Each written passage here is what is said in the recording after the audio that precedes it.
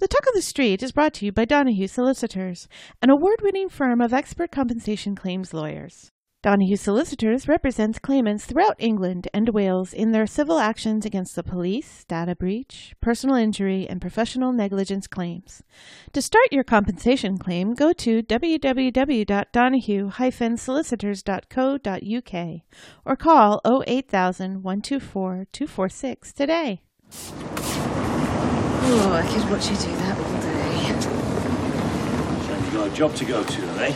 Bank holiday. Hey, everything all right? Yeah, just thought I needed cheering up, which I did, so she took me shopping. Oh, that's nice. No, it's not when you spend the entire time sat outside a changing room while she decides whether she wants leopard print or zebra. Oh, quite the zoological quandary. Where is she? Probably still there. Gave up, went to Freshco's.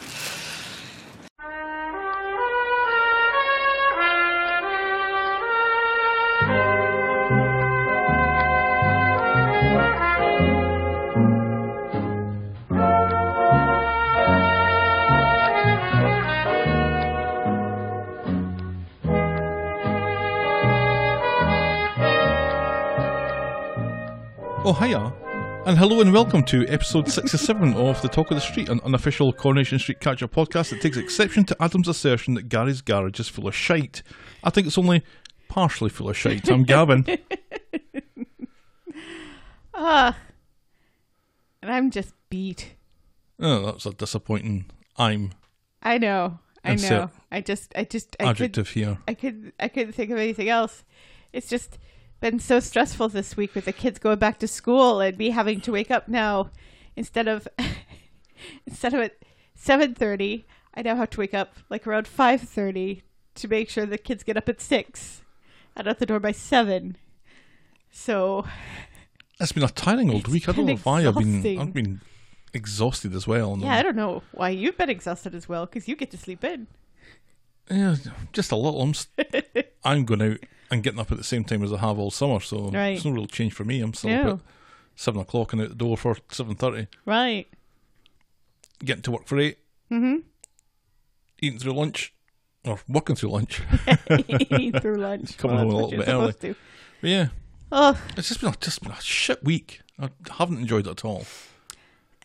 There's been a lot of pollen out and stuff. And God, I'm sneezing like nobody's business. The low pressure systems and stuff. We had a huge thunderstorm last night.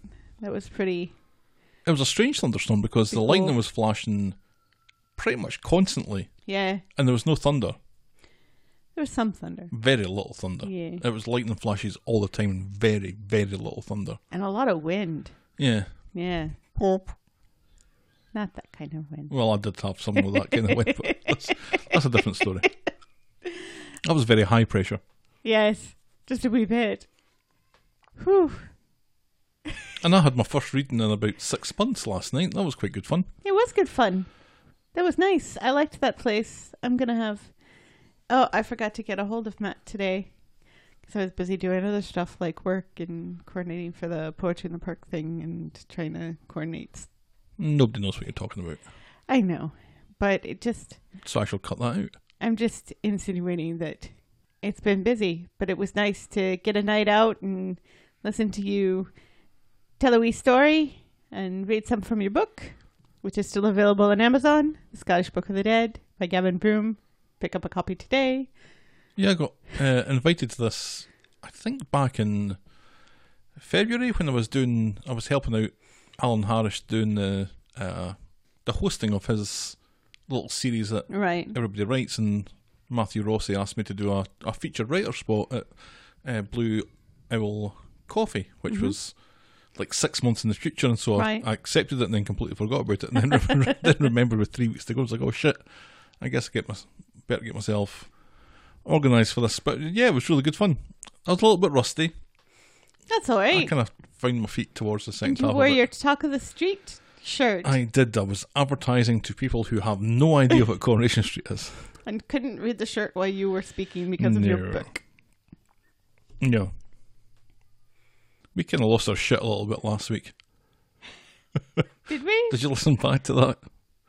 What do you mean? I listened back to it and we were I'm trying to get a picture of your shirt. Kind of all It's over like the a place. natural thing. Because Were it was in the morning and we were both like really, really sleepy, and Yeah. I don't think we were bringing our A game.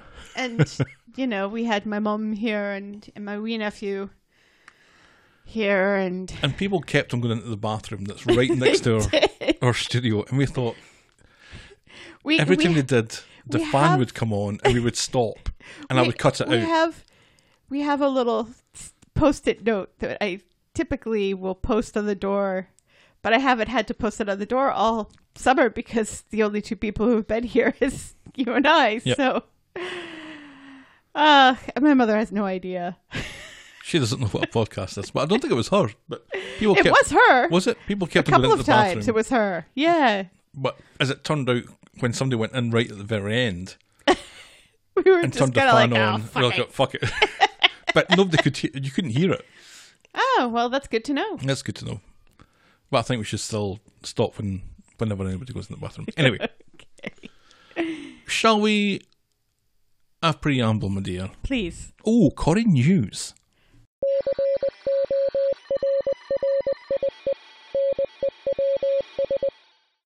Corrie News. Anthony Cotton, our Sean, attended Manchester Pride with a few other Corrie actors this past week. While there, he confronted protesters of the event. Oh, he did too. Protest the event. Yeah, well, there were some anti-LGBTQ people there Really? protesting Manchester Pride. That's So he shocking. got off the float with a pride flag, went over to them, touched each of their signs with the pride That's flag, fantastic. and then blew them a kiss and went back to the float. So love well done, Anthony. That love is awesome. Do you know, I think he gets a bit of a reputation for being a bit of a diva on set, Yeah, but we'll give you that. absolutely. Yeah. While Corrie has been a champion of LGBTQ storylines recently, they've come under some criticism by none other than Sue Perkins and Russell T Davies for the tragic endings of female characters, particularly lesbian female characters. With Sue stating, if you're a lesbian, it's death, an early death. And Russell T Davies adding, there is an extraordinary history on Coronation Street of young women being murdered. So maybe let's not kill off any more young women, Coronation Street, I saw a lot gay of or otherwise. the Manchester Pride photographs of the kind of spaceship kind of themed float, Uh-huh. and there was a few characters there. Charlie was there, and Spaceship. Sally was there, and there was a few others, and they were all wearing ITV t-shirts. Yeah, Faye Brooks wasn't. no, she wasn't. Just throwing that out there. She was wearing a very... Rainbowy jumpsuit. Oh, there was a silver, shiny jumpsuit, I thought. Oh, okay. But yeah, everyone else was wearing Well, ITV, so... Anyway. So yeah, it's interesting to get that sort of a perspective, that while it's great that they have so many LGBT characters, although not quite so many T's, because yet again, that T died tragically. Well, it's kind of driven by what the actor wants to do, and I think Bhavna wanted to get out and Right. just Yeah. draw a line under it. And she has come out, because this isn't the first time that her storyline has been criticized, and she's come out and said, I wanted to be killed off. I didn't want there to be any, hope that I would return, and I didn't want to have something bad happen in that relationship for No. me to leave. No, she thought the only way that the Kate and Rana relationship could come to an end was with one of them dying, Right. because yeah. neither one of them would leave the other, Right. which you can argue against still- or whatever, but that was her thought, so Right. that kind yeah. of drives the writing, doesn't it? But also, and we have said this before in the past too, and Coronation Street is definitely not the only long-standing show to do this, but there comes a time when a particular character is just not working anymore, or the actor wants to leave, and so they just kill them off, and they tend to kill them off rather horribly. And With a factory falling on top of them. Yes. I mean, there could be more thought put into it and make it a less sort of horrible death, or figure something else out. It doesn't always have to be death.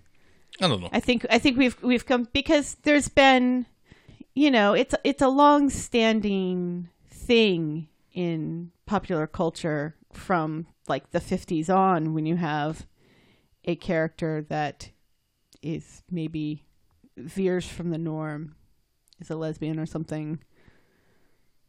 They get killed off horribly, and that's, to say, see, being a lesbian is wrong. It'll lead you to an early death. Sleeping with other women, very bad. You'll die tragically. So I think when even when they're done in the modern era in a way that's tasteful and in a way that is requested by the actor, I think it can jar members of the community. And I think the fact that Bhavda is not a lesbian in real life, maybe her thinking was good, but it didn't really consider the lives of actual lesbians and other gay people in the world and what they have to face up against and stuff. Well, speaking on behalf of not a lesbian. Right, of straight white dudes everywhere? Yeah. All right, give me some... Speaking on that behalf, which is a very rarely heard point of view, I was never really that invested in the relationship anyway. I didn't think it really worked. I didn't think the Kate character really garnered much of my sympathy, which we've spoken about.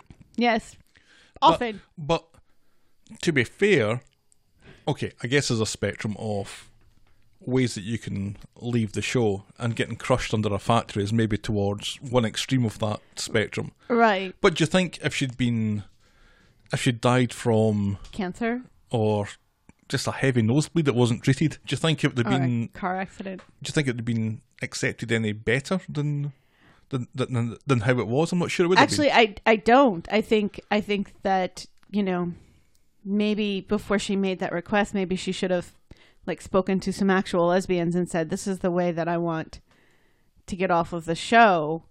How do you guys feel about this? Is this... But who does the character belong to? Does it belong to the actor that's playing that? The viewers that are watching it? The writers that are writing it? Or the producers that are making the storyline happen? I think when you are talking about a member of a marginalized part of society... Yep. That a certain level of sensitivity should come into the storylines. Yeah, I agree. And I think that's basically what Russell T Davies and Sue Perkins were talking about, because they both said, it's great that there are so many LGBTQ characters on the show and in soap operas in general. There's still some work to be done, I think, is what they were trying to say. Fair enough. Yes. Finally, some good news for a former member of the Coronation Street cast in snatching a role in An American Show. Oh. Former Coronation Street star Richard Fleischman, who played Craig Harris. Yes, he did. He was a goth. Yes. Is making quite an impression on his new show, For Weddings and a Funeral, on Hulu. That's a thing? That's a thing, yes. Good for him. Produced by Mandy Kaling. Oh. Yeah. Check him out. Yeah. And on that particular show, you get to check him out. You get to check out quite a bit of him. Oh, I don't think I want to do that. He's posted a clip of the show on his Instagram feed this week in which he's completely naked in the kitchen. And we get to see his ass. And it's a very nice ass. Well done, Richard Fleischman. Yes. You've come a long way. Well done to him. Yeah, he was Rosie's boyfriend back in the day, and he got Rosie to go goth. It was adorable. Yeah, I've seen some pictures of his goth character. Yeah, he wasn't convincing at all, but it was still adorable. Yeah, now he plays kind of a... So is he the Hugh Grant character? Not very bright. It's a remake, so... Right. There's a lot of the same basic premise, but it's different. So there's no quote-unquote Hugh Grant character. Okay. Et cetera, et cetera, et cetera. We have Hulu. We should watch it. We like... I didn't even know it was a thing. Oh, There you done? that's it? That was a That's good Corey Corey news. Well done. Thank you. Our mailbag. Fuck all in the mailbag this week. For the first time in an awful long time, we have absolutely nothing in the mailbag. Nobody commented on Facebook even? No. Or on the Twitter? Nope. So come on, folks, let us know what you think about the show or anything else for that matter. We're the talkofthestreet@gmail.com on email and Skype, and Corey Podcast on Facebook and Twitter. Get in touch. We will read your stuff out, even if it makes no sense whatsoever. Actually, particularly if it makes no sense whatsoever. I thought for sure that people commented on the Twitter at us. At stuff. Nope. Not anything relevant. People commented on our tweets, but not about, Not about not the show. officially. So, Yeah. Hindsight Corner.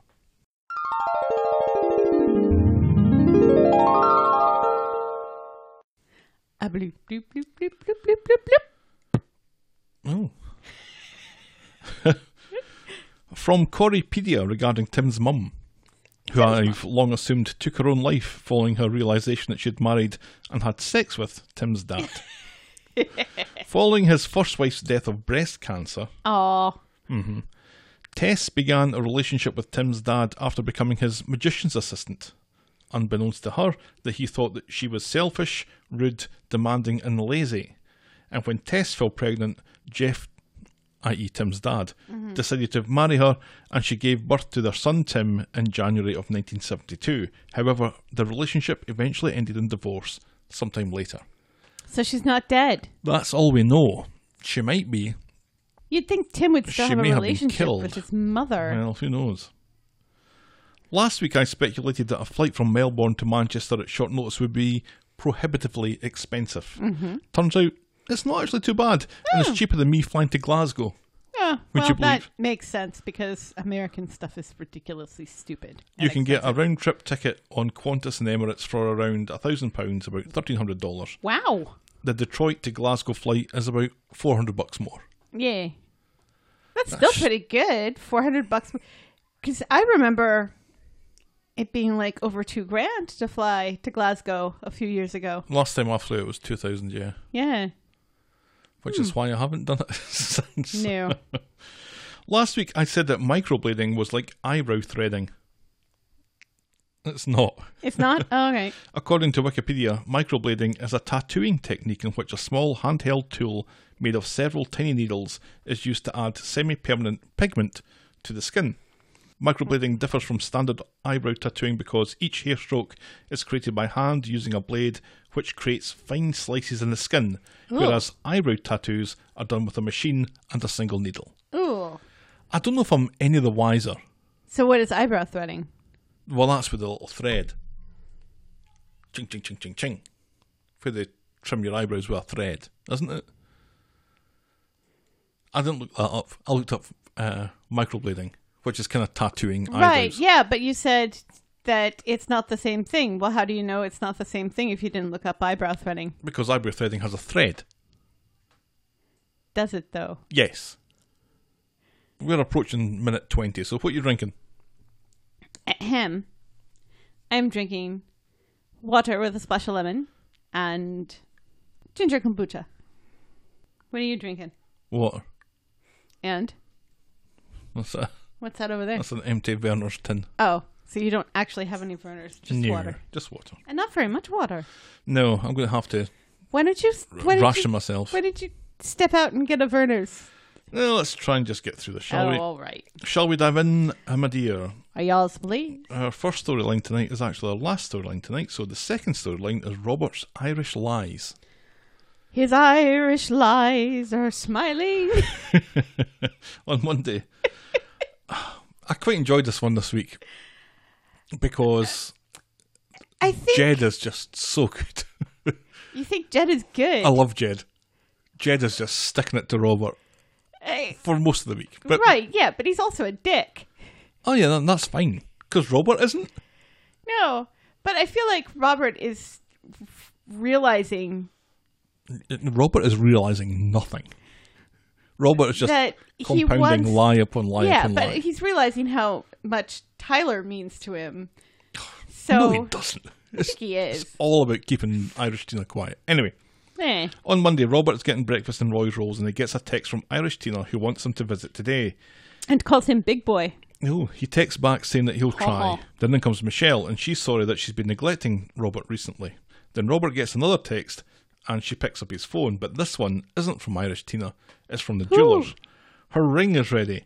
Huzzah! She offers to go and pick it up because it's on their way into Stoke, but he says that he'll take care of it. Then Ryan bumps into Michelle and he gives her a hard time for stealing work from Alia, but she insists it wasn't Alia's work to steal, and besides, she has a wedding to pay for. And when Ryan challenges her on this, she reveals that she's been planning a secret wedding with Robert. So that's the secret wedding out of the bag then. Well, only to Ryan, who's just going to blab to everybody. Of course he is. So somebody else knows. Robert is outside Irish Tina's in the bistro van. He has 2 rings in boxes and he's careful to leave one behind, and then he gets out of the van. Inside Irish Tina's, Robert presents her with his ring, but not like that. It's gorgeous. What a gorgeous ring. It's Tyler smaller. Tyler is interested in setting a date, and Robert wants to wait until after the baby's been born. Then Irish Tina notices that it's smaller than the other one, not that she's complaining, and he slips it onto her finger just as Jed arrives. It's a wee bit tight. He's welling up, although I think he's being sarcastic. Yes, he is. Jed's looking for answers. He was left waiting at the ferry terminal Why? like 2 weeks ago. What?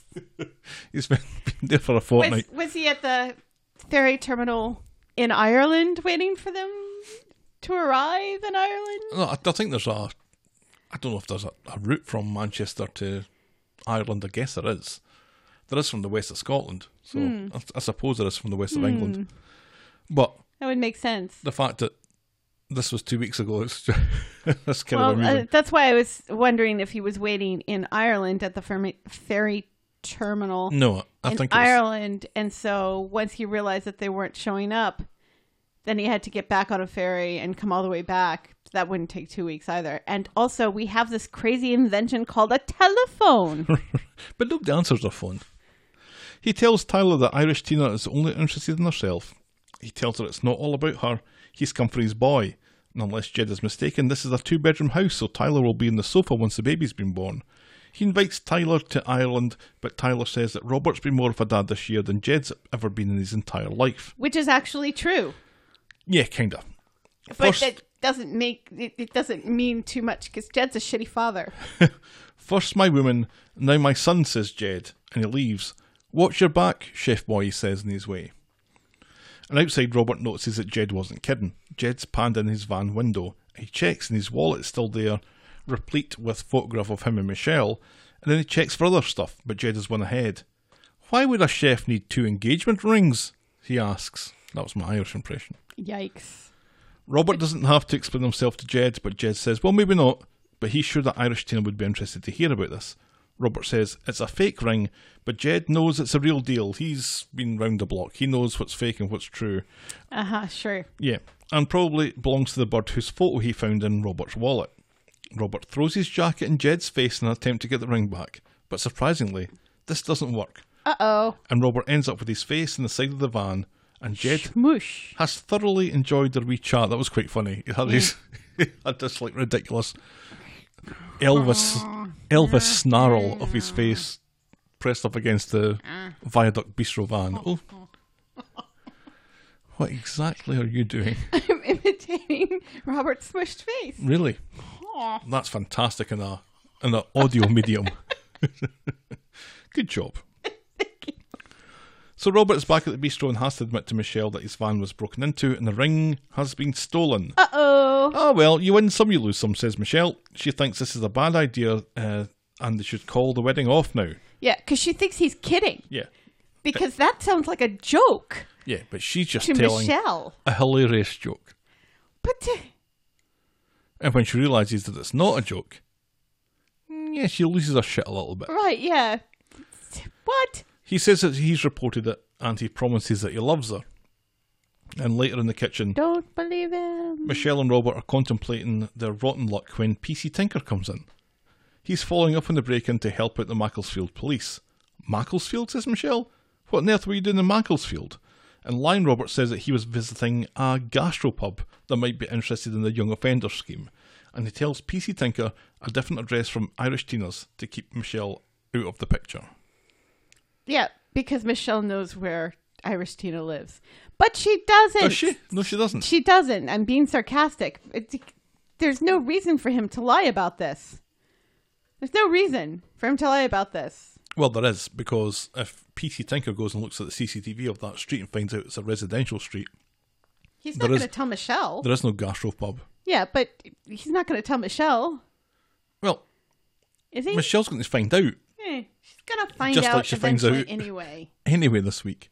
Ugh, God, I hope this is almost over. Oh, it doesn't feel like... On Wednesday, Michelle and Robert bump into Craig first thing and quiz him about the van break-in. Craig says that the Macclesfield cops couldn't see the van on CCTV, and Detective Michelle gets on her phone and finds a similar sounding street nearby. Maybe it was parked there. Robert can't be sure and is worried that he's wasting police time, and Michelle and Craig are gobsmacked at this disregard to justice. They tell him to shut up and let Craig do his job. So then later, Seb is playing Craig at table football at the Barbers, and Seb grannies Craig. What does that mean? He beats him 10-0. Oh. To granny someone is to play someone and beat them without them scoring a point against you. I.e., you might as well have been playing your granny. Oh. Unless your granny was Awesome. Superb at table football. Absolutely. Craig's granny, I doubt it. I don't know. I mean... Seb's tiny compared to Craig. Did you notice that? Everyone's tiny compared to Craig. He's very tall. Oh, you were going to say something else there. Were you going to call him a Wookiee? No, I'm Oh, okay. not going to call him a Wookiee. He's that- not hairy. He's quite the opposite of hairy, as you know. Oh, we'll find out later. Yes. In fact, actually in that scene where he's looking Yes. for beard oil and And Maria tells him, says, well, you have need to a have beard first. Turns out that Craig's been inundated by kinky requests for dates, and he has one in particular that's keeping his eye on. Seb says, oh, this looks very nice. And Craig wants to go on double dating with her and her friend and him, and he says, no, I'm still with Alina. Yep. But that's another storyline, and we'll get to that. Yes. Then Craig gets a call from the Sarge, and he has to step out. Later, Craig goes round to the bistro to tell Michelle and Robert that this other street that Robert wasn't parked on doesn't have any CCTV, so they're back to where they started again. They're at square one, and they have no new leads. Aww. Then outside, Michelle is taking the takings to the bank. Robert apologises for messing up. He doesn't want her to doubt that he loves her, and she says that she doesn't need a diamond to prove it. And they kiss, and off she goes to the bank. And then once she's driven off, we see in the background that Jed is leaning against the bistro wall. Busted, Jed says. So people still pay in cash at the bistro. Yeah, well, some people do, I guess. Although they'll have their credit card receipts and stuff as well, I guess, to take in. Do they take that in? I don't know how that No, works. you don't take that into the bank. That money automatically goes into... Does it? Yeah. No, I guess maybe. There's still going to be some cash though, right? And they had their Maybe. float. They had a cash float. Oh, yeah. So Jed has seen this little kiss and wonders, well, maybe there's something going on between Robert and Michelle. Not that he didn't know that something was going on anyway, but now he has proof. He tells Robert that he's been a naughty boy. It was weird how he just kind of appeared in that doorway, because you don't see him there in the background. No, he just appears there. And then all of a sudden he's there. Weird. Because, like, he's not there, and then 2 seconds later he's there and has viewed the kiss. But he's not in the background when you see Michelle and Robert kiss. Oh, I quite liked that. I quite liked how he just suddenly appeared like he was... A ghost? Yeah, like he's just a kind of A paranormal... wee Irish ghost? Oh, well, let's be very careful how we go from here. I just like that it's an old trope, isn't it? That the bathroom mirror, the cabinet is open a little bit and you see nobody, and then when you shut it, there's somebody standing there that wasn't standing there before. I think it's just a nice little surprise. But that's... Because he's clearly different. watching Robert. He's clearly watching him. Right. Because he doesn't trust them, and nor should he. No. It's true. Anyway, Jed wants some free grub, and that's just for starters. Robert asks why he's doing this, and He Jed also says, wants an entree. because I Ba-dum-bum. can. You said that's just for starters. Oh, right. And then I said, he also wants an entree. Because That's great banter. in the UK, appetizers are starters. Jed is sitting at a table and snaps Robert over to complain about his cooking. Yeah, it was okay. Maybe a little seasoning was required, he says. But Robert's had enough and wants Jed to leave. But at this, Michelle comes in. She forgot to lift some paperwork or whatever and couldn't get the money deposited in the bank, so she tells him that she's going to put the cash back in the safe. Jed decides that he wants the steak. It was a ribeye steak that he wants, medium rare, and a bottle of red, thank you very much. I think it was the credit card receipts, actually. Oh, Which was she it? had forgotten. Then well, you just said that they don't need credit card receipts. Well, apparently they do. I don't know. So I'm confused as to what you're... No, because, well, that's what she said. She said she needed paperwork. I don't know what that paperwork I was. thought she said credit card receipts. No, she said paperwork. Yeah. Okay, fine. So then Jed introduces himself to Michelle, and Robert jumps to his young offender's lie and says that this is another guy that's working with the kids. Yeah. Working with them for my troubles, says Jed. And then Michelle wonders how they know each other. No. This all comes out when Michelle wonders how they know each other. Jed is loving it. Robert, kind of less so. Just a wee bit. So Jed's enjoying his meal when Robert comes over with the bill. Jed gets him to sit at his table and gives him a glass of wine. He asks if Irish Tina is Robert's bitter rough. Along comes Michelle, and they have a loaded conversation about engagement rings and wedding dates, and Robert looks like he wants the ground to swallow them all up. And when Michelle goes off to serve another table, Jed offers Robert peace of mind. Now, how much is this peace of mind worth to him? $5,000 should probably cover it, says Jed. And Robert gets rid of Michelle and goes back to Jed. There's no way in the world that he can pay $5,000. He can offer him $2,000 though, which is the money that's in the safe. Take it or leave it. And he needs that ring back.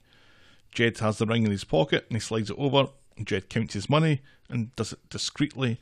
And later, outside, Jed tells Robert he wants Tyler to go back to Ireland with him and tells Robert to find a way to convince him. Otherwise, Michelle finds out everything. Ruh-roh. Because Robert's kind of disappointed that Jed's going back on his word here. Yeah, because And Jed's like, well, he because was so trustworthy. we have that signed gonna- document that's been notarized by 2 lawyers and all that sort Right, of yeah. stuff. Get it right up you, Robert. Hardy har har. Yeah, fanny. And then Robert meets Craig in the Rovers, and he tells Craig that he found the ring actually in the passenger seat footwell. It was under the mat. Nothing else was nicked, so they can close the case. He doesn't want to waste any more of the police's time. Well, thanks very much, says Craig. Yes, even though his window has still been smashed in, and I'm sure that the insurance for the car to get the window replaced kind of needs a police report. Robert says that's fine. I'm going to take care of that myself. I don't want anyone else involved in it. And that isn't suspicious. No, not at all.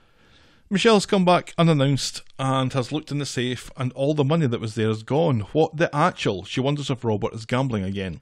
He tells her that he's not, and that he spent the money on a new ring, and he gives her the box. Exactly like the old one. She wonders if he's lost his mind, but he couldn't bear to see her upset. Her happiness means everything, and then he reminds her that he's off to Stoke tonight. Is that going to be okay? She's still not happy about it. She feels like she's paid for half the ring herself. Right, because she's What using the fuck so? Because he's using the bistro money. Their money to buy her a ring. Right. She's complaining that she's paid for half of it. Right. Go fuck yourself, Michelle. Well, I can understand that. Really? This is money that the 2 of them have made together. She's using that money to pay for, or he's using that money to pay for the ring. She seems upset that half of that money was hers, so she's paid for half of her own ring. Right. So? But in the regular scheme of things, he would have used his own wages from the bistro, not her wages. And that money is both of their wages. I can understand that. Anyway, I just think it's a strange thing for her to complain about when they're both adults, they're in their 40s, that they have a business together, that the profits of that business go to pay for the wedding. I don't know. I guess I can, because that money is supposed to be their emergency fund. Besides, why are we throwing Michelle under the bus here when we both know that Robert is lying through his teeth. Of course, but she's just a horrible person as well. Oh, yeah. She is pretty horrible. That's the point. Okay. Okay. Craig, of course, is then at the bistro and notices Michelle's wearing her engagement ring. He mentions the good news that Robert found it in the van after all. Michelle insists that this is a new one, and then Craig quickly tries to backtrack, but he's fooling nobody. No. Maybe he misheard, he says. Then Michelle gets on the phone, but she gets Robert's voicemail. And then on Friday, there's just a few scenes. Michelle meets Ali and Michelle. Michelle meets Ali and Michelle. Michelle meets Ali and Maria. And I explains just her met a confusion girl about her named ring. Maria. Maria thinks the most important thing is that she has a ring on her finger and not to think about it too much. Well done, Maria. Good advice. Maria. Are you done? No. Okay, just let me know when you are. Okay. I'm done. Meanwhile, Robert is at Irish Tina's arguing about Tyler's future. In comes Tyler, and Jed leaves them to have a wee chin wag. Robert and He goes Tyler get some beer. are sitting playing PlayStation, and Tyler suspects that Robert doesn't want him around following the conversation with his dad. Robert denies it, saying he doesn't want Jed to fuck anything up, just as Jed comes in. Well, what's this all about, says Jed. Tyler wants to know what's going on. Robert tells him to go and let him and Jed talk it through. Tyler leaves, and Jed doesn't think Robert is calling the shots here. Robert threatens to go to the police. The bistro CCTV has caught him blackmailing Robert, and he tells Jed to beat it. This seemed an unsatisfying way for Robert to gain the upper hand again. Seriously, especially since it was not his choice to do it at the bistro. He didn't even know he was going to get blackmailed at the bistro. And wouldn't exact he proof? have said, well, him handing them the money, but that's not really proof, is it? It's proof that money changed hands, but it's hands, not proof that it was Blackmail. blackmail. It's odd. They don't have microphones there as well, do they? Then I again, don't know. Jed is not exactly very bright either, so... Oh well. Then Tyler comes back home and Jed is gone. Jed said that Jed had told Robert that something's come up and he had to leave. Tyler worries that Robert knew something about Jed and that's why he's left. So Robert explains about his problem with gambling years ago and Jed found out about it and tried to use it against him. Robert says this is for the best. It's the best for all of them. And Robert promises not to let Tyler down. Right, yeah. And Tyler acts like he's a little sad that his dad left, even though he made it very clear he didn't want to go back with his dad, and his dad meant nothing to him. Yeah, I think it's... Then all of a sudden he's like, he didn't even say goodbye. Well, I think that's the problem, is not that he left, but he left without even saying cheerio to any of them. Yeah, I guess. But he didn't seem like he cared. So this week I felt that Robert was about to get found out. And I think there's been a thread sewn here for him to get found out because Michelle is now very suspicious about this ring thanks to Craig blabbing. Right, yeah. And also, Tyler is now a wee bit suspicious. Wee bit, yeah. Yeah. Also, you know, like I said, I feel like Tyler's reaction gave Robert some pause when Tyler says that Robert has been more of a dad to him than Jed ever was or ever will be. Because he doesn't have that kind of relationship with Ryan and Allie. You know, Tyler actually seems like he likes Robert and wants to spend time with him, whereas the other two don't. Well, they're grown men. They're like late 20s. Are they? Well, age-wise, yeah. And Allie is. Well, yes. But, you know, it just... So it's a case of need, and I think Tyler does need to have a father figure because he's still pretty young and right. And I think formative years and stuff. I think this may have given Robert some pause that it's not just this baby, an Irish Tina, that he'd be screwing over. It's also Tyler. But yet he still seems to be longing for Michelle. He said to Michelle Which a doesn't number make of any times this sense. week how much it that he doesn't loved make her. any sense. There's no reason for those two characters to love one another anymore. So who does he love? Does he love... He doesn't love Irish Tina, does he? No, but I think he loves the family and the idea of the family. So he'll be with Irish Tina for the baby and for Tyler's sake? That's not great. No, but it's better than Michelle. I don't know. This whole thing... I kind of need this to be done. Yeah, fairly me soon. too. This is getting more and more ridiculous. Yeah. Although it's been quite funny watching Robert Tristan Squirm. Gemmell on the Twitter saying that all this behaviour is perfectly normal. Right. I've quite enjoyed his tweets over the past couple of weeks, just pretending that none of this is out of the ordinary. It's hilarious. Our next storyline tonight, Sure. Mad Max 2. Thunder Road. Thunder Street. No, Fury Street. That was what we said last week. Yeah, now it's Thunder Street.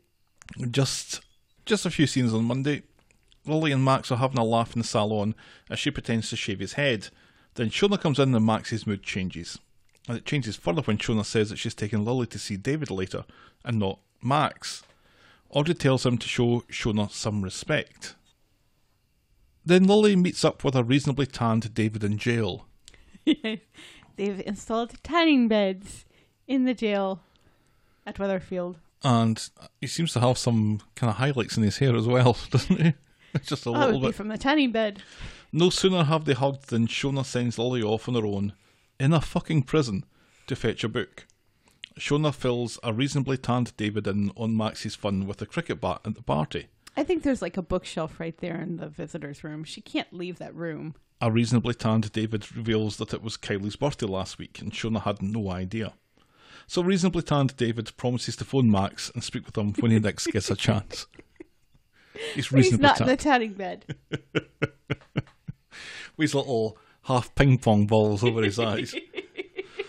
Back home, Shona has had a chat with Max. She didn't know about Kylie's birthday last week. She apologises, and Max apologises for running away and his behaviour. And that's all we get Aww. this week. So I'm not sure about the whole drug thing. It actually looked like he was throwing away his pills last week when I watched it back, so I wasn't sure if the blister had been popped or not. Yeah, it looks like the back of the blister. I wasn't sure. Who knows? Either way, that's as far as we got. Anything to say on that? Just how David is tanned was very It was amusing. pretty funny. Yeah, I don't know. I mean, is there any other family involved here? Not really, no. Because technically both of Max's parents are dead. Correct. His dad didn't have any family or anything that might... And I don't think it's the sort of family you want to have anything to do with, no. Yeah. I'm just wondering, with David in jail, is this going to present a problem? Is somebody going to pop up and say, well... No, I don't think there's anybody left to do that. I think David's probably due out fairly soon. What did he get, 6 months? Yeah. So he's out in 3 then. Maybe sooner It's was been good a month behavior. and a half. I think it feels like he's been away. So yeah, he's probably out fairly soon. Our next storyline tonight is sister from the same Mister. Steve. That would be the mister. On Monday, Emma comes into the salon to see Audrey. She's calmed a lot since last week and apologises for what she said to her. Audrey is sorry for blabbing, and they make up and Emma gets her job back. That was very sweet. Except straight away she's looking for the day off. She needs to go to get to know someone. Yeah, that was lovely. Meanwhile, at the cab office, Liz is advising Steve to let Emma take her time and she'll come to him eventually. Never one for displays of patience, Steve wants to fix things right now. And He's later, such a baby. Steve has fallen asleep at the switch, having a dream about Fat Brenda, it turns out. Yikes. In comes Faye looking for a cab. No, it's not Faye. It's Emma. It's not No, it's Emma. Amy. It's Amy. In comes Amy looking for a cab into town when Emma comes in. Emma's ready, but not ready to talk with Steve. The person that she wants to get to know is Amy. Aw. So two of them get back from town later and they head to Speed Dial, and Amy asks her to come back to the flat, but Emma needs more time and Amy is happy to oblige. Amy goes home and Steve is keen to learn as much as he can about Emma. Amy tells her Emma is really into death metal music, the colour yellow, and getting seconds is her favourite meal. Liz tells Amy to wind her neck in and stop ripping the pish out of her old man. Later, at Maxine's bench, Billy turns up saying that Summer has been singing Emma's praises or something. I wasn't really paying attention.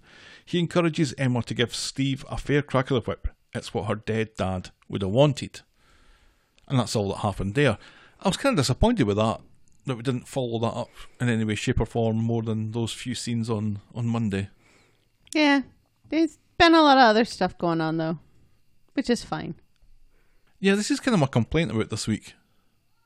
is it would seem to focus on the wrong storylines. There's storylines that we're interested in that kind of didn't come to anything, and then there's storylines that we're not really all that interested in.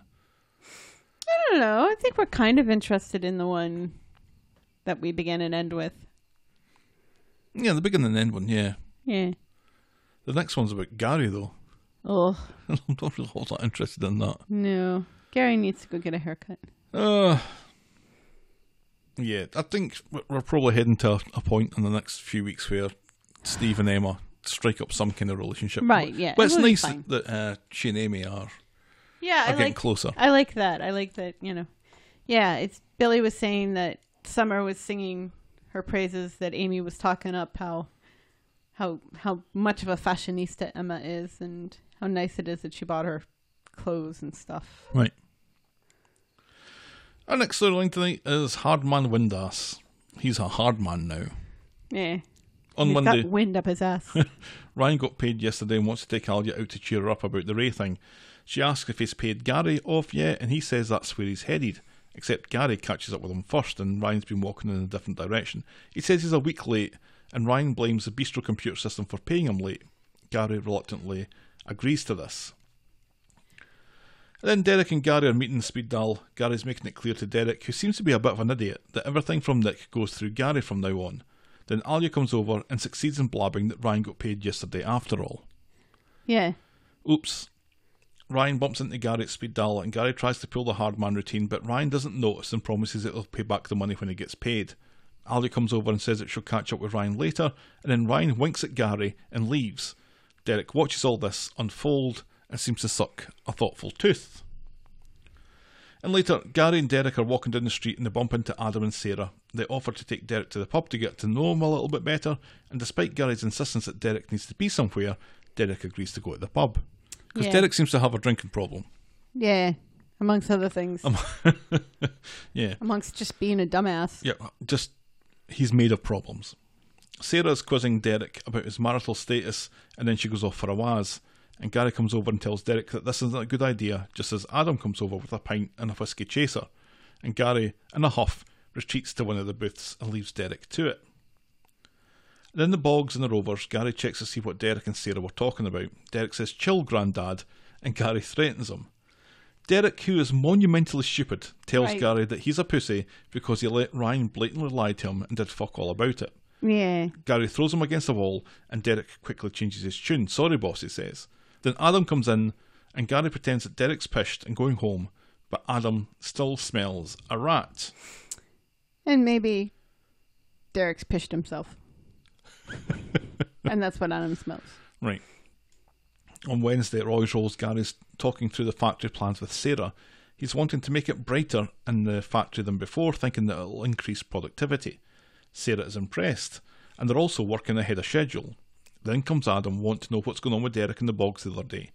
Gary insists that everything is fine between them, but Adam doesn't look assuaged. That's my $5 word of the episode. Ooh la la. Assuaged.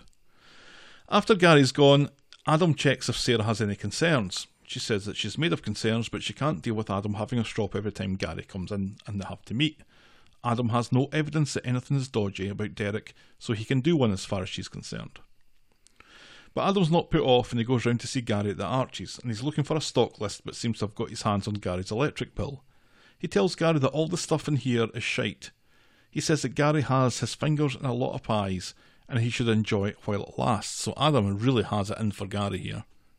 Correct. And we see a little bit of a sinister side to Gary here. You know, when we were saying a couple of weeks ago, well, what's in it for Gary, and is he only just doing this to assuage his own guilt, etc., etc., etc. Well, I think that there's part of it. I also think that he is under the misguided impression that if he does all of this, that Sarah's going to take him back. He kind of hints at that to Adam, and that's not good, because when she doesn't, after he's done all of this, he's going to do harm. Right. Yeah, that definitely seemed to be the way it was going. Yikes. Because he kind of taunts Adam a little bit about the relationship that he has with Sarah. It's not his fault that Sarah wants to speak to him. And Adam tries to laugh it off, but Right, and as well he should. It's because Sarah wants to speak to him because of the factory, not because she wants to speak to him. Right.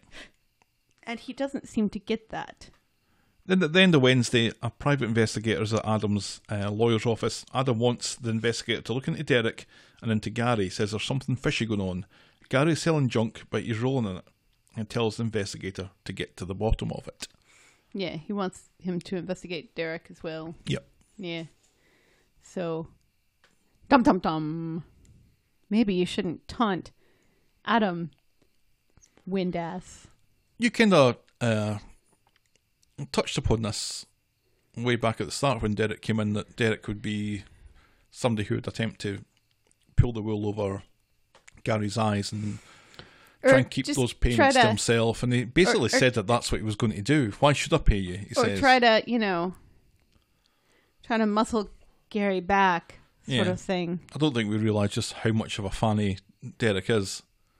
Yeah, but, I'm sure this won't be the last time that he does something stupid like this, where he's like, oh, I don't know.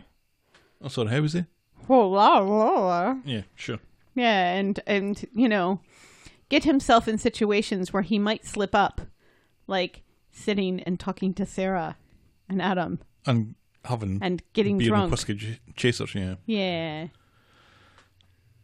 Oh, I'm just so done with it. That needs to come to a halt. Yes. I don't see how I'm not sure where the end point is. Gary gets found out, and then what? I don't know.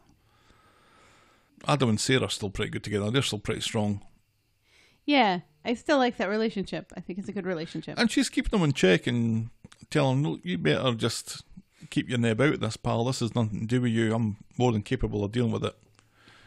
Do you think she's going to be happy about this whole detective work? No, God no.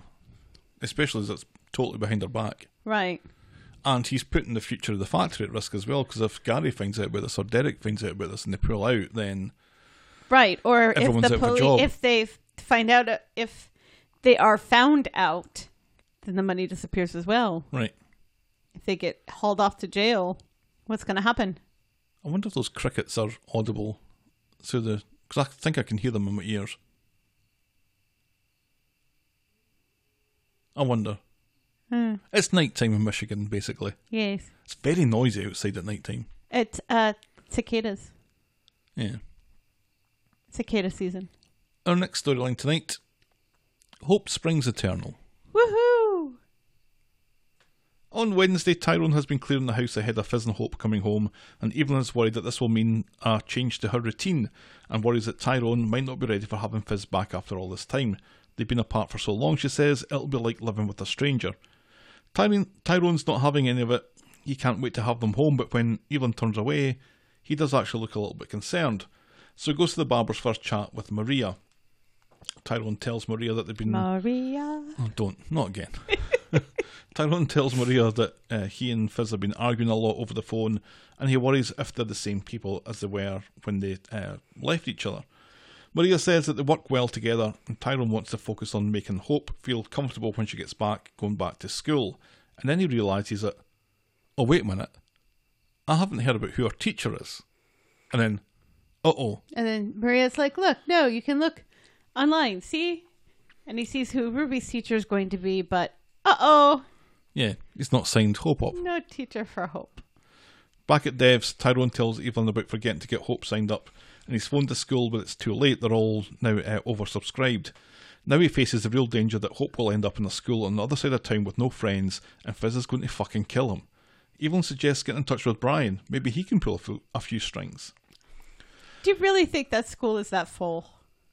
I guess. For one more child? Well, they have to draw the line somewhere, I guess, don't they? And he hasn't applied.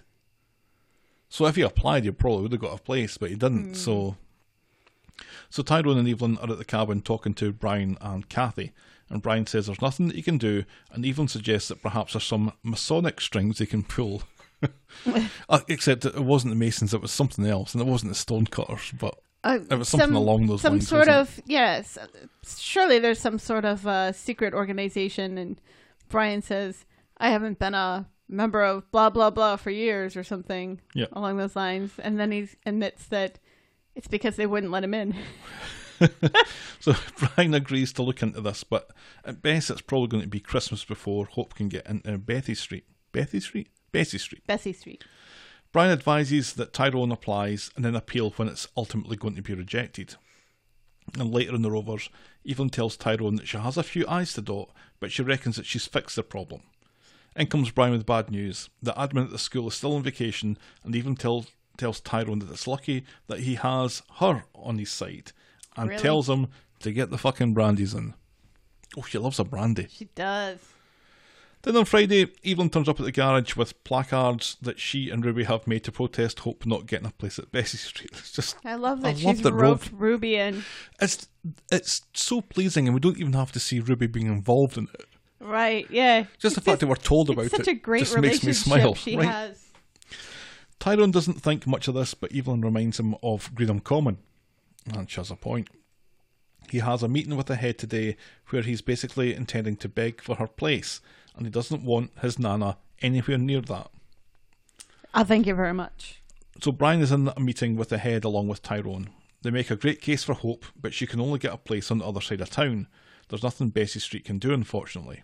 Then Evelyn shows up to offer moral support, but what she's really there to do is to accuse Bessie Street of being pleased to see the back of Hope because she was a troubled child. Evelyn sees a different side, though. She's a different side of Hope. And that's right. She gets all teary about and calls her a diamond. That's right. She's actually crying when she says that Hope is a diamond.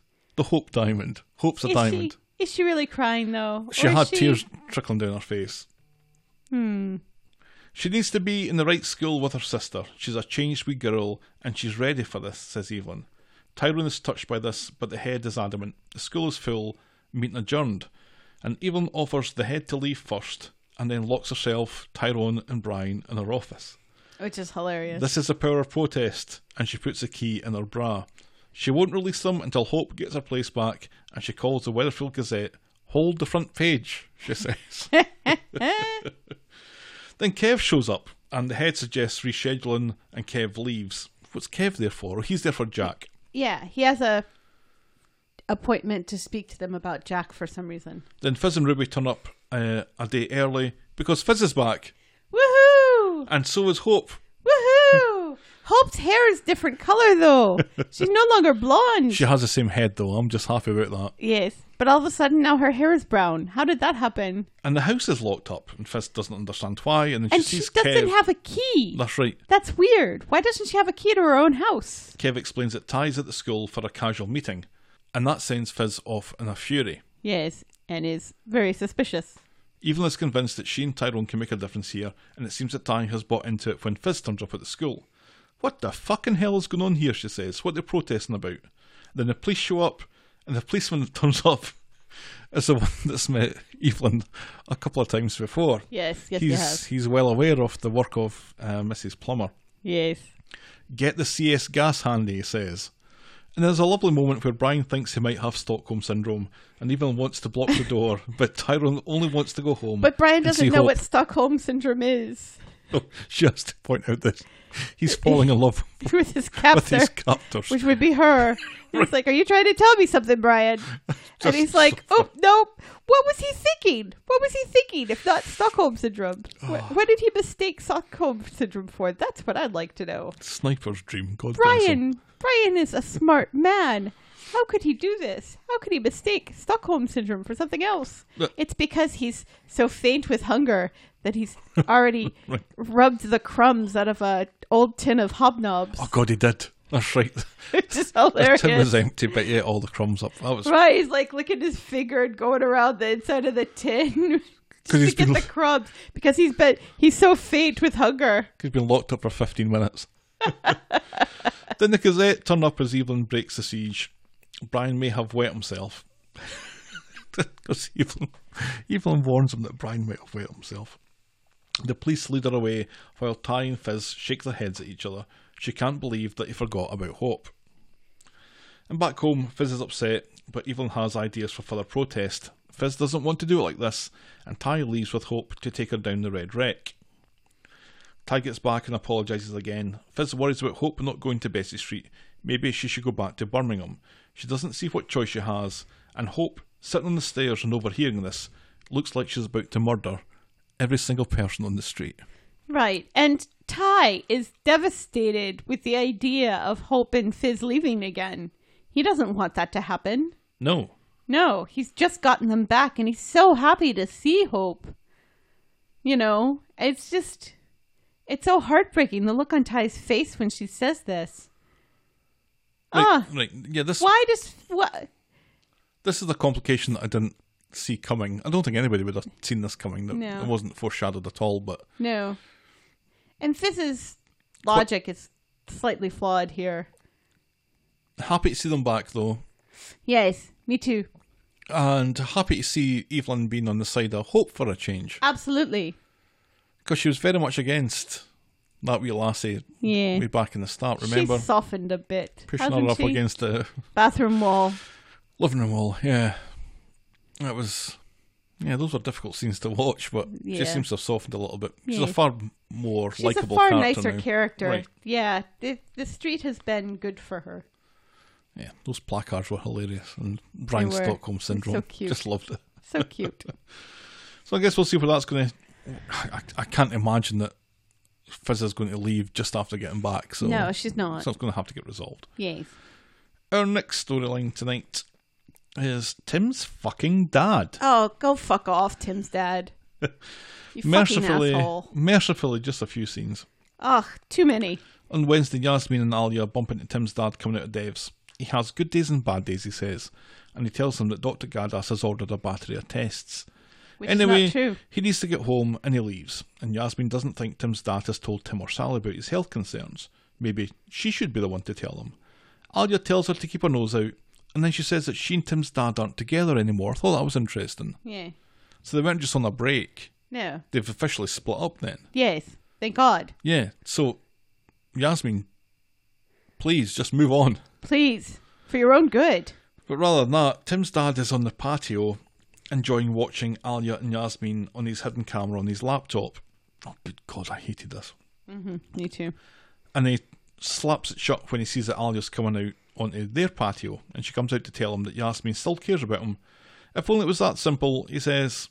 Yasmin was never happy to commit to him, but Alia makes him promise not to give up on her. Oh, Alia, stay out of it. Right. So Tim's dad has gone over to see Yasmin, and he paints a sorry picture of his health. Shortness of breath, palpitations, and he's losing weight despite the fact that he's eating the same amount as he always has. She encourages him He's full of shit, that's to why. move back. Then on Friday, Tim's dad arrives at Speed Dial. He's ready to do his shift. The fresh air has done good, he says. He insists he's fine and here to work, but Yasmin is appalled. Take a seat and she'll bring him some food. And that's what she does, but later on he can't touch it, and he forgets to eat, he says.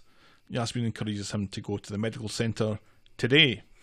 And was it at this point that Yasmin looks up on the computer, she's on some kind of webmd.com sort of thing, looking up the symptoms and stuff. At Tim's dad pretends that Yasmin is doing his tits in, but Tim overhears a conversation about the medical centre.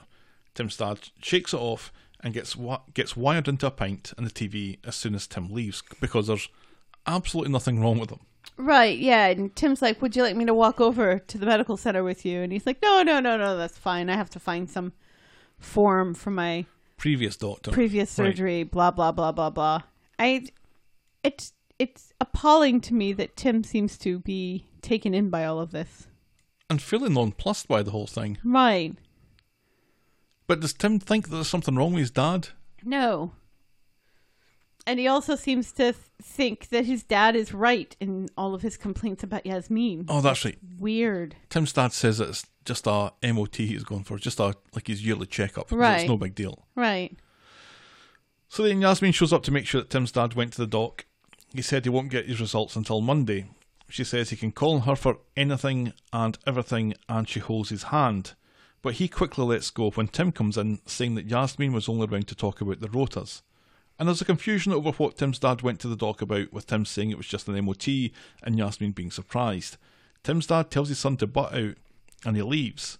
And Yasmin assumes that Tim's dad still hasn't told Tim that he's unwell. So Tim's dad says that it might just be a bug, but Yasmin is worried that she's looked into it and it might be cancer, which means that Tim's dad can't tell Tim now because that would just make him have another heart attack, says Tim's dad. He worries that he can't lean on Yasmin now that they're not together, but Yasmin insists that she'll always care about him even if they're not together. It's as far as we get with that. I want this to be over. It's not going to And be it's for not going to be. ages. It's gonna get worse.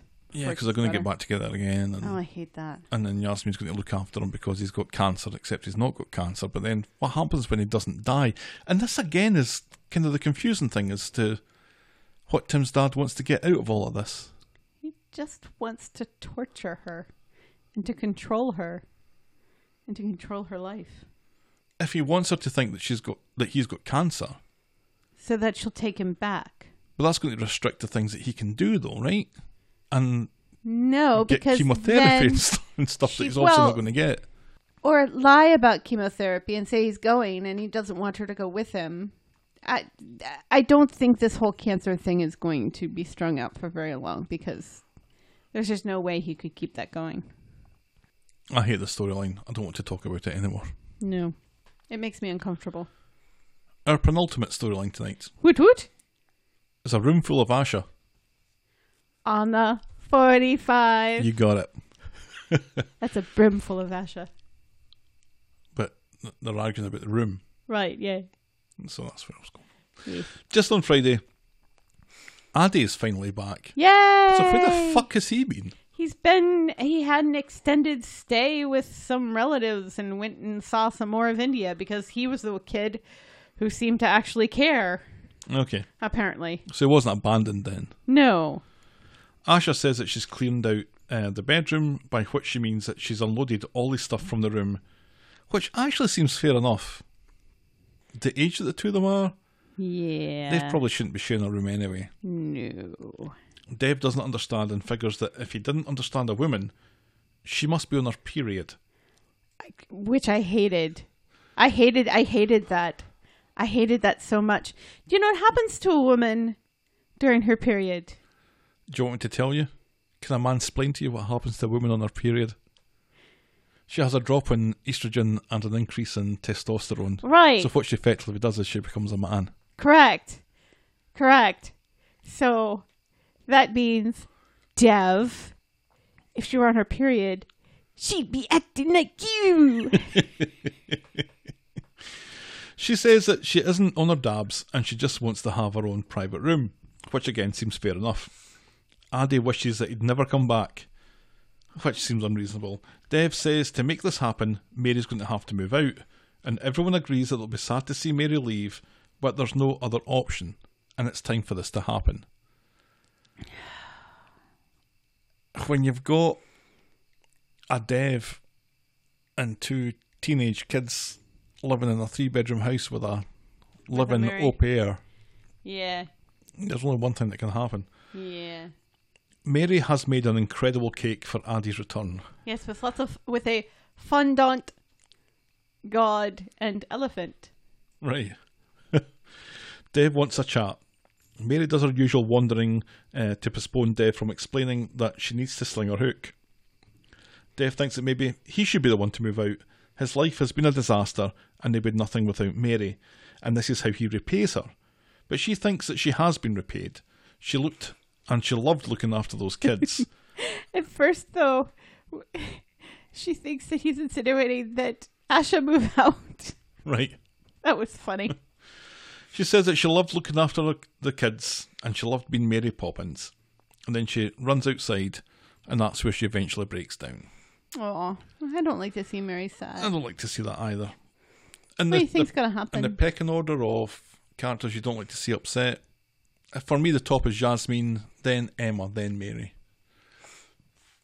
I think I'm Mary, Emma, Yasmin. Oh, interesting.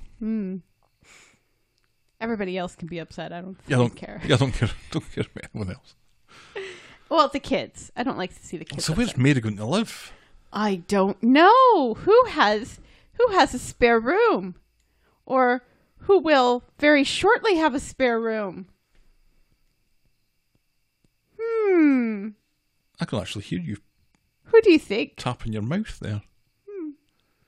I don't know. Should I know? Continue Oh, I'm done. with our last I'm story. done with that. Well, no, because, without spoiling anything, where could she possibly stay? Well, that's why I want you to continue. Well, she could stay at Ken's, I guess, because Ken's got infinite number of rooms. No, because Peter moved back in. Is Peter? No, they're back at Roy's, aren't they? Oh, I guess so. I don't think that would work out very well. I don't think Ken and Mary could live together. She could move Especially in if with Claudia Maria. is there as well. And Claudia and Mary don't get on. She could move in with Maria. No, because then we'd have Mary and Maria living under the same roof, and that'd be confusing. First of all. Second of all of those rooms are occupied because Maria has one, and Emma has one, and Bethany has one. What about with Craig? She could move in with Craig. No, because, what's his name? Oh, God. What's Charlie's character's name? Imran. Imran. Why couldn't I think of Imran? Imran's still living with Craig. Because he's just Charlie. Yes. He could move in, or she could move in with the Baileys. No, there's no room at the Baileys. There's barely room for the Baileys in the Baileys. She could move in with Leanne and Nick. You're just being obtuse now. I'm honestly just going through each house one by one. Yeah, without even thinking about the one house that does have a spare room now. The Rovers? No, although Kate's leaving soon, so they will have a spare room soon at the Rover. Sally's. No, because Abby. Abby's there. Eileen. There you go. She could move with Eileen. Right. Or she could just take hold of Eileen's house if Eileen was to leave. Eileen's never leaving, though. Do you think? I've left that very nicely just to segue into our final storyline Da-da-da-da! of the night, which is, oh, come on, Eileen. Oh, I swear. What I mean. Let's You've run singing. away from the street. Now, I listened to a number of other podcasts. Yes, you do. One of them is called When Are You Getting a Real Job? Really?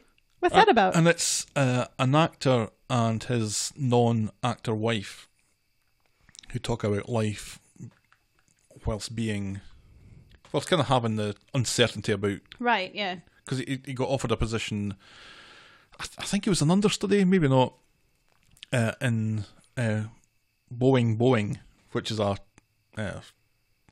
French farcical play. That's exactly what it sounds like. Yeah, which got cancelled because of lack of interest. Whoops. And so he had this role that was going to take him round about the country. And anyway, so they do a feature on their podcast every week where they do Corey comments. Oh, really? Yeah. And they just seem to read what people have been saying about Corey on the Twitter. They don't seem to have their own opinions. But she thought that Jan was Spanish. Wouldn't that be Johan? Or Juan. Juan. It'd be Juan, I think. Juan. He doesn't sound Spanish, though, does he? He sounds Eastern European. Yes. Very much so. And he does not look Spanish either. No. Is that our only tangent of the week? That might be. We haven't Oh, God! tangented I was much. really sad that last week, for Tangent of the Week, you used Excel Shortcuts. Keyboard shortcuts. as Because opposed to... there was two stages of separation away from the main as opposed storyline. to Hatspacho. Yeah, but Hatspacho was just exactly like Gazpacho, which was just one step away from it. That wasn't much of a tangent. Right. It, when I go through all of the stages of that commercial with Samuel L. Jackson. Yeah, but you didn't get this. You And didn't it get was the like- company right. Yeah. Yeah. It And was, he didn't say anything like the way that you said he said it. yeah. You didn't go, Hatspacho. You just said, Unless he, Hotspacho. like, Hatspacho. That's how he talks. It wasn't even as exaggerated as that, I didn't think. Was to me. Well, anyway. I like Samuel L. Jackson. I think he's a good actor. Yeah, I think so too. Yes. News at 11. Samuel L. Jackson's a good actor. Yes. Sport and weather next. It was funny right after that. Right after I watched that commercial on YouTube, there was a Funny or Die video of people coming up to Samuel L. Jackson and telling them how much they enjoy his movies, but that now their children do awful things because they've seen his movies. And in the end, he's like, "Why are you allowing your children to watch these movies? Maybe you should take ownership of it yourself." And at the end, there's a link to the, the rating system and everything. And wasn't there a guy that interviewed Samuel L. Jackson once and said, "I loved you in such and such a movie." Oh, it was a news anchor, I think. Uh-huh. "I loved you in a movie that Samuel L. Jackson wasn't in. It was Denzel Washington or something." Yeah. Or Lawrence Fishburne. Apparently that happens quite a lot to actors of color. Yeah. Both male and female, and not just the black ones. Yeah, you don't want to get that wrong. Yeah. You really want to... to... All brown actors have that happen to them. Be careful. Quite a bit. And do yourself a favour, news anchors, and although, to be look fair... that shit up before you say anything. Although, to be fair, apparently quite a few of the Chris's get mistaken for one another. Oh, they're all interchangeable. Like Chris Evans Pine and Chris Pine and Chris Hemsworth. Is it Hemsworth? And Chris Pratt. And Chris Pratt, yeah. I couldn't tell you one from the other. Who are the ones that I get confused with? Oh, you get confused with the Ryans. No. No, you get confused with Ed Helms and Stephen Colbert. No. Ed Helms and Jason Sudeikis. And Jason Bateman. I think I know Jason Bateman now. Right, because you watch Ozark. Right, but the other two, nah. I always get them mixed up. Anyway. There's your tangent. There we go. You're welcome. On Monday, Seb has taken Eileen to Roy's Rolls for breakfast when he gets a mysterious call and excuses himself. Guess who the call was from? Alina. Do you know how many episodes Alina's been in? Like 5. It's not a lot. I think it's low teens. And even in the episodes she's in, she doesn't have an awful lot of lines. She's barely in it. Yeah. It's just so terribly underused. Absolutely. Anyway, because who else calls Seb? No one. Abby. He asks Eileen for some privacy tomorrow as she's going to come and pay him a visit, and there's still no news about Jan. Then Eileen comes to the cab office and sees Liz. They agree to have a catch-up tomorrow, and in the meantime, Liz can tell Eileen is still brooding about Jan, so Liz insists that they go shopping, leaving Steve on the Switch. Right, who has just pulled an all-nighter on the Switch and would like to go home and sleep. Please and thank you very much. Which is why he falls asleep at the Switch in our previous storyline. Yes. So Eileen's back already from her trip into town with Liz, and it seems Liz couldn't choose between the zebra or leopard print. Which is hilarious. Quite the zoological quandary, says Moira, who Helen hates. Correct. Moira can understand how Eileen feels humiliated by this Jan business, and meanwhile Paula is on the phone in her fancy car, watching on in interest, and she tells whoever is on the phone to tell the police everything. And that's exactly why I hate Moira. Why? With the way she's treating Eileen, like, "Oh, well, I'm so sorry you got taken in. Blah, blah, blah, blah, blah, blah, blah, blah, To be fair, she did say that we all got taken in. Yes, but especially you, Eileen, because which you're is true. dumber than everybody else. And in the Rovers, Moira's quizzing Eileen on her middle name, which apparently is Hazel, which Moira says is tricky because... I try and skim around about this because it's really dull and boring, but Moira tries to find anagrams of people's names in an attempt to cheer them up. Yes, which is dumb. Yeah. Because Moira's dumb. Johnny offers to listen to Eileen's problems, but she'd rather not talk about it. Then in comes Paula looking for a word in private. Paula and Eileen are talking about the traffickers. Eileen hasn't seen any of them, but Paula wanted to check to make sure she was okay. Eileen asks after Jan and how much she knew about him. And she didn't know much, but Eileen knows that there's something Paula isn't saying, and Paula tells her to keep her eyes peeled and to look after herself, which just makes Eileen even more suspicious. And nervous. Yeah. Then back home, there's crashing and banging from the kitchen, and Eileen has an intruder, and she starts hurling tins of peas at him. Which was great. Succeeds. She's got such... She should pitch for the Tigers. She has an arm. She absolutely has an arm. Because she skids him on the back of the head, and she ends up smashing her great own aim. kitchen window with marrow fat peas. But the intruder turns out to be... Yummy. Dum dum dum. It's Jan. Woohoo! How did he get in? Maybe he still has a key. Maybe he still has a key. So Jan wants to explain. He says he had a good reason for lying, and he tells Eileen that he was an informer. He was helping the police. Please let me explain, he says. Eileen says that if he's an informer... Jan's not Dev. Please let me explain. Please don't do that. Just don't do that. Don't even try. Eileen says that if he's an informer, she's Tammy Wynette. That was a strange thing to be. Yes. What would be better than Tammy Wynette? Sherlock Holmes. If you're an informer, I'm... Sherlock Holmes. That's not great either. If you're an informer, then I'm, Inspector Frosty Knickers. I'm trying to think who sang that song in the 90s. The Informer. Snow. Da-da-da-da-da-da-da-da. That would be better than Tammy Wynette. No, You're you an get that informer. though. Well, Tammy Wynette's been dead for like 8 years now. I'm going to go with Inspector Frosty Knickers, okay? He insists that he's a CHIS, which is a chocolate hippopotamus infection shite bag.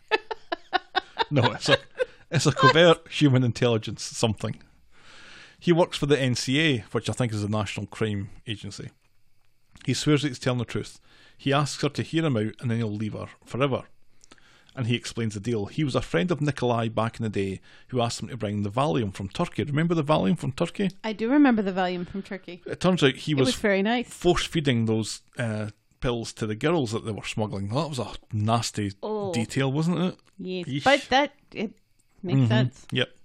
When he got arrested for the Valleys, he cut a deal with the cops.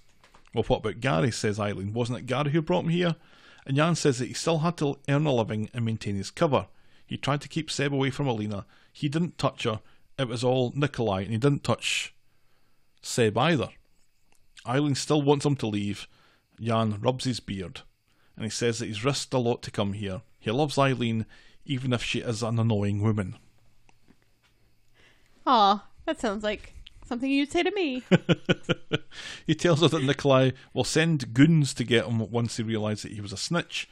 So Jan leaves his number in case Eileen changes her mind, and then he leaves her to it. Eileen meets Paula in the pub. She has more questions about Jan. She admits that Jan has been to see her and asks if what he told her was true, but Paula can't confirm. She does say, though, that Jan must love Eileen very much to take such a stupid fucking risk. Absolutely.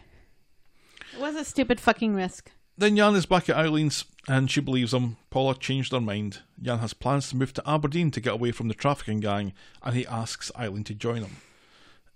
Aberdeen. That's so far away. Rich Hall had this to say about Aberdeen in his book Things Snowball. From the train station, turn left. Look for a big grey foreboding mass of oppressive and squarish granite. You'll recognise this as the city of Aberdeen. Now get back on the train, quickly. I don't know. You haven't been to Aberdeen? Haven't we been to Aberdeen? No. We've had this conversation before about Aberdeen. Yeah, it's horrible. It's very concrete and granity. Rich Hall goes on to say that coming out of the museum, you can either turn left and go down to the such and such or whatever. You can turn right and you can go down to the docks or something, or you can stand where you are and just pray for a bit of granite to fall on your head and put you out of your misery. Go fuck yourself, Aberdeen. Oh. It's a dull place. Anyway. No, it's not your fault because you don't listen to it. But a podcast I listened to this week, which is a show about grief and loss and things. It had a man on whose daughter was killed when a brick fell from the building that she was sitting next to in a park and hit her in the head and killed her. So that just kind of reminded me of that. So now I'm going to be depressed for the rest of the night. Great. Well, thanks for sharing. Eileen can't leave Weatherfield, but Jan pleads a case for Aberdeen. He can't come back here ever again, and he reminds her that they were great together. Were they? They seemed to really get on. His court case will be over in a couple of days, and he'll have to leave immediately after because of reasons. He'll be waiting for her. Because of the gang. Then on Wednesday, Seb's fixing the P-tin window. It seems Eileen has blamed the carnage in the kitchen on a rogue wasp. Then Seb gets another text from Alina and ponders on getting his hair cut ahead of their meeting. And then the entire country shouts, "This is a fucking brilliant idea." Not just Go the get your entire haircut. country, the entire world. Because I shouted, yes, please go get a haircut. So Seb then goes to the barber's and then comes out of the barber's, and it doesn't seem that he's had hair one cut on that head of his. No, his hair's shorter because it was. Is it? It was beyond his shoulders, and now it's above his shoulders. He speaks with Gary about the replacement window for Eileen, and Gary reveals that he saw Jan yesterday, which surprises Seb no end. So Seb goes to confront Eileen at the cab office about Jan, so Eileen has to fill Seb in on the true story, and Seb thinks this is mad. Eileen says, "You think that's mad?" It gets madder, and she tells him about Aberdeen. Doesn't Gary know that... Doesn't everybody on the street know that Jan was involved with this trafficking and stuff? Yeah, probably not. Gary doesn't seem all that concerned. Well, he's got enough on his plate, doesn't he? Yeah, selling all that furniture. Yeah, Eileen is just glad her first impressions were right about Jan. Seb gets another text from Alina. She says that she'll be there in 5 minutes. God, she's had more scenes where she's been texting him than she has where she's been in actually speaking. Correct. Eileen reminds him to keep quiet about Jan to Alina. So Alina has shown up looking more and more like Seb with every passing day, especially when he Or has his Seb hair is down. looking more Yeah. and more like Alina. She can't stay long but confirms that she's well and safe and being looked after, and then she tells him that she's going back to Romania. She needs to find herself again and explains that the one she hated the most out of all the traffickers was Jan, because he pretended to be nice. Rachel and Nikolai were pure evil, and now thanks to Jan, she doesn't feel like she can trust anyone ever again, and that's why she needs to go home. So from Seb's reaction, Alina knows that he knows something about Jan, and that's all it takes for Seb to spill his bloody guts. Right, yeah, because he's like, well, if I tell her the truth, then maybe she'll stay, because he's not very bright. No. And this has changed Alina's mind somewhat, but she still has to go. Her support worker is back to pick her up, and they say their goodbyes, and Alina calls him special, but not like that, and she leaves. Alina knows Or maybe like that. a little bit like that. Eileen knows immediately that Seb has blabbed her, and in the Rovers, she gives Seb a hard time, but he's already moping too much about Alina leaving. Then Seb and Eileen are walking home, chatting about the future, and we see that Rachel, yes, that Rachel, is sitting in a car on Coronation Street watching them from afar. How on earth did she How get did out she of get out? jail? How did she get out of jail? Because she got arrested, right? She was in the salon She was when everyone got picked up. Right. There's no way she should be out of jail. Because if they've let her out, then they've let Nikolai out. And they wouldn't have let Nikolai out. Why would... Did how they, is this... Did they post bail or something? Is that something that happens over there? Bail? Bail is a thing, but I would think that these would get refused bail because of the circumstances. Right. Human Or it'd be trafficking's excessive. pretty bloody serious. Yeah. How the hell did she get out of jail? Is there like a dirty cop or something? What's going on here? That so confused me and angered me. The whole rest of the storyline just doesn't make any sense. It would make more sense if there's some other guy from the gang who didn't get picked up who is watching the house. Right. That would make sense. This week, This doesn't make any sense. I think the show actually done its best to make something make sense that I thought maybe didn't make sense, which was, well, what was Gary's whole involvement in all this? Because Jan worked for Gary and Right, all that. yeah. And they explained it very simply. Right, that yeah. Jan had to maintain his cover and he Right. needed to and earn he a needed living. he needed a job. So That makes that sense. worked. Yeah. That explained that. But no sooner have they done that Then they throw they in pull this something whole that does Rachel not make bullshit. any sense at all. So Ugh. on Friday, we kind of pick up where we left off. Rachel's still sitting in that car, like overnight, trying to eavesdrop on Eileen and Seb discussing the future, but she's scuppered. Apparently, she seems to be able to lip read or something. Right. Because she's so pissed off when they face the other way, and then a higher van pulls up and blocks her view, and she smashes her hand against the steering wheel in disgust. Right, yeah, like, oh, now I can't read their lips. Seb goes to the shop, but on his way back, he finally notices Rachel's car. She sees his attention and she speeds away. Meanwhile, in the Gunnel, Jan meets Eileen and he tells her that he has to leave today. He shouldn't be in Manchester, but this is too fast for Eileen. She's out of her depth. He tells her that he'll be at a truck stop at 3:30 this afternoon. And he says, come on, Eileen, Yeah, come with me. and I am going to resist saying that in an Eastern European accent. Thank you. You're welcome. Thank you. He's not wearing overalls with no shirt, though, when he says, come on, Eileen. And more's the pity. No. They always look kind of dirty, Dexy's Midnight Runners. They always looked like they need a good wash. Yes. Now, a midnight runner is a smuggler? Is it? Oh, I'm not sure. Kind of sounds like it would be a smuggler of some sort. It's kind of not a great song, is it? Because it's basically a song where they're basically wolf whistling at women on the street. Right. I have a friend. You in Eileen, that who dress hates this fucking song. makes my thoughts so dirty. So come with me because I find you attractive. And right now you mean everything because you're walking by in a dress that makes me horny. That's not great. Oh, Dexies refers to the pill Dexedrine, more commonly referred to as speed. Yes. Since Dexies keep their users up all night, they were dubbed Dexies Midnight Runners. Oh, So there you go. that's pleasant. So that band was high on drugs the whole time. They named themselves after a drug and addicts to that drug. Drug smugglers or drug suppliers or something like that. Yep. Well, Steely Dan named themselves after a dildo, so Oh, did they? that's Steely Dan, yeah. Oh, I guess I'd never thought about it. I don't think I would guess what a Steely Dan was if you gave me a week to think about it. That's why we have Google now. Right. Where did we get to? And the Gunnel. Did we get to the Gunnel? Yes, we got to the Gunnel. So Seb catches up with Eileen and Roy's Rolls. Jan is leaving in a couple of hours and Seb tells her about the mysterious card that he saw. Someone is watching them. Dum dum dum. Later, now Seb is meeting with Liz, telling her that Eileen is planning to do a moonlight flit to Aberdeen. Liz is still under the impression that Jan is a wrong one, so Seb tells yet another person Jan's secret, and then about the mysterious car. He worries people are here for revenge, he says, and he thinks Liz is the only one that can convince Eileen to stay. But Liz can't convince her, and all she succeeds in doing is getting Eileen to drag up bits of Liz's past.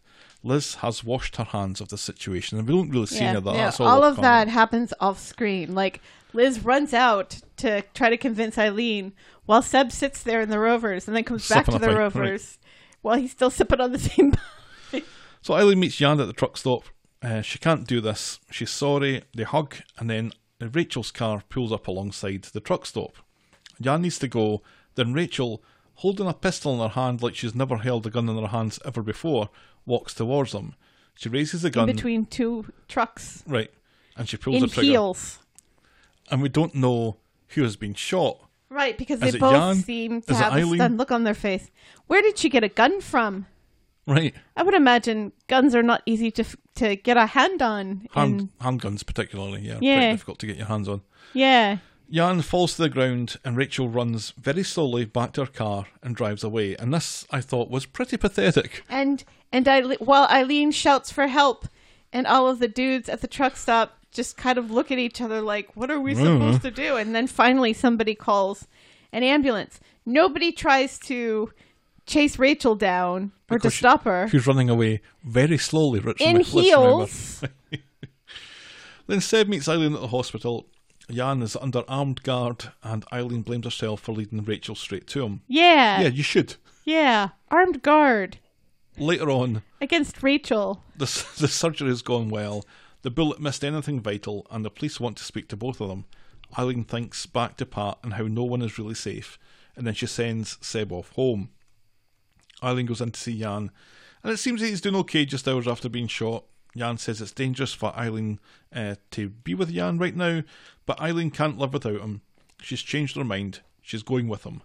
Jan tells her that she'll find someone else and she should just forget about him, but he's shown Eileen that she's too young to give up on love. They need to make sure they can't find him. They need to get away from whatever's facing them, whatever's chasing them down. She's never too been, old to give up on love. She's never been so sure of anything. And that is how we end this week's episodes. That whole Rachel shooting Jan Just thing bollocks. was just stupid. Eileen's not going in. Apparently, lots of people are angry about that on the Twitter as well, saying should that it be. was just a rubbish scene. That she's stomping very loudly on the gravel, and neither one of them looks up. And the way that they have her situated, she's like in between the two of them. when she aims the gun and shoots, she's shooting straight ahead like she's going to shoot their hands. And then all of a sudden it's Jan's stomach that's gotten shot. It should be his side, shouldn't it? Or his belly or something. It's just, how on earth did she hit either one of them with her aim being right in between the two of them? None of that makes any sense. She looked like she'd never hit a leg in her life before. And she can shoot somebody from distance. One shot. Yeah, and was able to get quite close to them without them looking up and saying, "Oh, it's you." With a gun. Right. If somebody, especially if I'm afraid for my life and afraid that some people from some gang are going to find me and kill me, I would think if I saw anybody in my peripheral vision, even if I'm holding on to the man I love, I'd notice them. Well, people tend to see things in their peripheral vision. That's why you look. Right, but neither one of them looks. No. Yeah. Eileen's not going anywhere, though, is she? Is she leaving? I don't think she's leaving. I don't know. Do you know? I have no idea. It's not something that I've read about. I tend not to go looking for spoilers, but I end up seeing some of them just by accident. But I haven't seen anything about this. Although I saw stills of the shooting, maybe on Wednesday, and I thought, Yeah, there's a character that's never held a gun in her life. I keep on going on about that, but it's... Right, that's because you've held a gun in your life, so you're snotty about it now. Right. It's not that easy to hit a target. It's really not that easy. It's not that easy, and it's not really that easy to hold a gun. Although I'm a pretty good shot. Well, yeah, but, a gun has weight to it. That this pistol didn't have. And the weight of a gun is kind of off kilter. You have to have a really steady hand to shoot anything. Just none of it rang through. There's all these things that have to happen before you can shoot a gun, that it didn't look like Rachel did any of those. And also, how did she get a gun in England? It can't be easy. I don't think it's impossible, but I don't think it's easy to do it in just in a couple of days. And you know After what? getting out of jail, when you should never have been let out of jail. Right, and I would think that it'll be very easy for them to trace that gun, because there aren't that many guns. Yeah, probably. In England. The whole thing doesn't make any sense. And why she would follow them on her own, by herself, without any other gang members, because I'm assuming this gang has more than just 2 people. I'm not sure what silencing Jan is going to achieve, because they were kind of banged to rights. They were caught right in the salon with right, and the girls have given witness. So bumping off Jan really achieves nothing. It's so pointless. Just revenge, I guess. But then she's going to get caught for that too. I get done for murder. Right, or attempted murder. Just awful. Just awful. No, it would have made much more sense if we saw a mysterious dude with a Polish accent. And a ponytail. Always with a ponytail. Maybe not a ponytail. Following them and creeping up and knowing how to hold a gun and shooting. Because it doesn't make any sense that Rachel's out of jail. That should not have happened. Have we seen the end of Alina? Is that her out of it? Kind of looks like it. Yeah, I think that's it. Do you think Eileen is leaving? I don't know. We'll need to see if she's good to work next week then. Can happen. And you know what? She might leave and then come back, because she's done that before. She's done that before with Nicola, yeah. Moment of the week. It's kind of a lame week. I like the siege with Evelyn and Brian. I don't know if it's moment of the week though. Yeah, which part of that would be the moment of the week? The Stockholm Syndrome bit. I would say the moment of the week is when Evelyn is talking about Hope and calling her a diamond and everything. And that was really nice. Yeah, that was really nice. I liked that. Even if she was lying or just milking it. Right. We've given it to Evelyn quite a bit though. Well, that's because she deserves it. Right. And nothing else really deserved it. I didn't really enjoy it all that much this week. I thought it was a kind of mediocre week. Yeah. So, yeah, let's just give it to Evelyn and our turn on the waterworks for Hope. That's our moment of the week. Moment of the week. Boring. The boring moment of the week. Moira's anagrams. Yeah. It was either that or Billy telling Emma how impressed Summer is that she can buy clothes. Oh no, I thought that had a purpose because that... It did have a purpose, but it was kind of boring. But yeah, Moira's anagrams were just... It wasn't funny. And it was in about 3 or 4 scenes. It didn't make any sense. It was dumb. The anagrams and I weren't hate funny. Moira. I like yeah. Moira, but that was still pretty dull. I don't know why. She's not funny. She makes me She makes me smile. I think she's funny. That's our boring moment of the week. You have poor taste. I think you're funny. There are lots of people you find funny that I find funny, but not Moira. That's our boring moment of the week. I just think I sympathise with her. I don't know why. I like Stuart Lee, and you find Stuart Lee funny. Oh, Stuart Lee's the best stand-up comedian of our in the generation. world. Yeah. Yeah. And you surprisingly like Richard Herring as well, which I love Richard Herring. Which isn't I think usual, Richard Herring is brilliant. He's a great interviewer, and I love like the emergency questions. Yep. They're fantastic. Like the suntan lotion coming out of your armpit. Or a hand made of ham. Right. Which or the would you rather? talcum powder out of your nipples. Which would you prefer? Or the question from the emergency questions that always kind of triggers me a little bit is the finger that can travel through time. Because just because it can travel through time doesn't mean to say it can travel through space. So if my finger can travel through time, it just goes back in time to this room, like 40 years ago, which limits it very much. And Yeah, this room wouldn't have existed 40 years ago. Right, but the space in which this room occupies would exist. Yeah. There's just there would nobody there, so my finger would just appear in a field in Eton Rapids. But everyone answers the questions if they can go and stick a finger up Hitler's ass or whatever. Yeah. And it's not as simple as that. You'd have to go to Austria. Time and space, yeah. Right. It'd have to be time and space. Anyway. so That's an excellent point. I know. And that's the point I would make to him if I ever end up on Ruha Lustafa and he asks me that emergency question. It is 9:30, would you believe? Woohoo! Do you want to wrap this up? Yes, please. If you have any ideas as to why Rachel isn't in jail, please drop us a line to let us know. We're the talkofthestreet@gmail.com for email, Skype voicemail, and PayPal donations to our virtual tip jar if you want to send us a couple of bucks. Thank you very much. And we're at Corrie Podcast on Twitter, Facebook, and Instagram. And please drop us a rating and a review on iTunes. That would be lovely. Thank you very much indeed. Please do sleep well and don't have nightmares. Thank you for making it to the end of another episode. About Hitler's finger. We will be back next week with more Talk of the Street. Bye! Cheerio.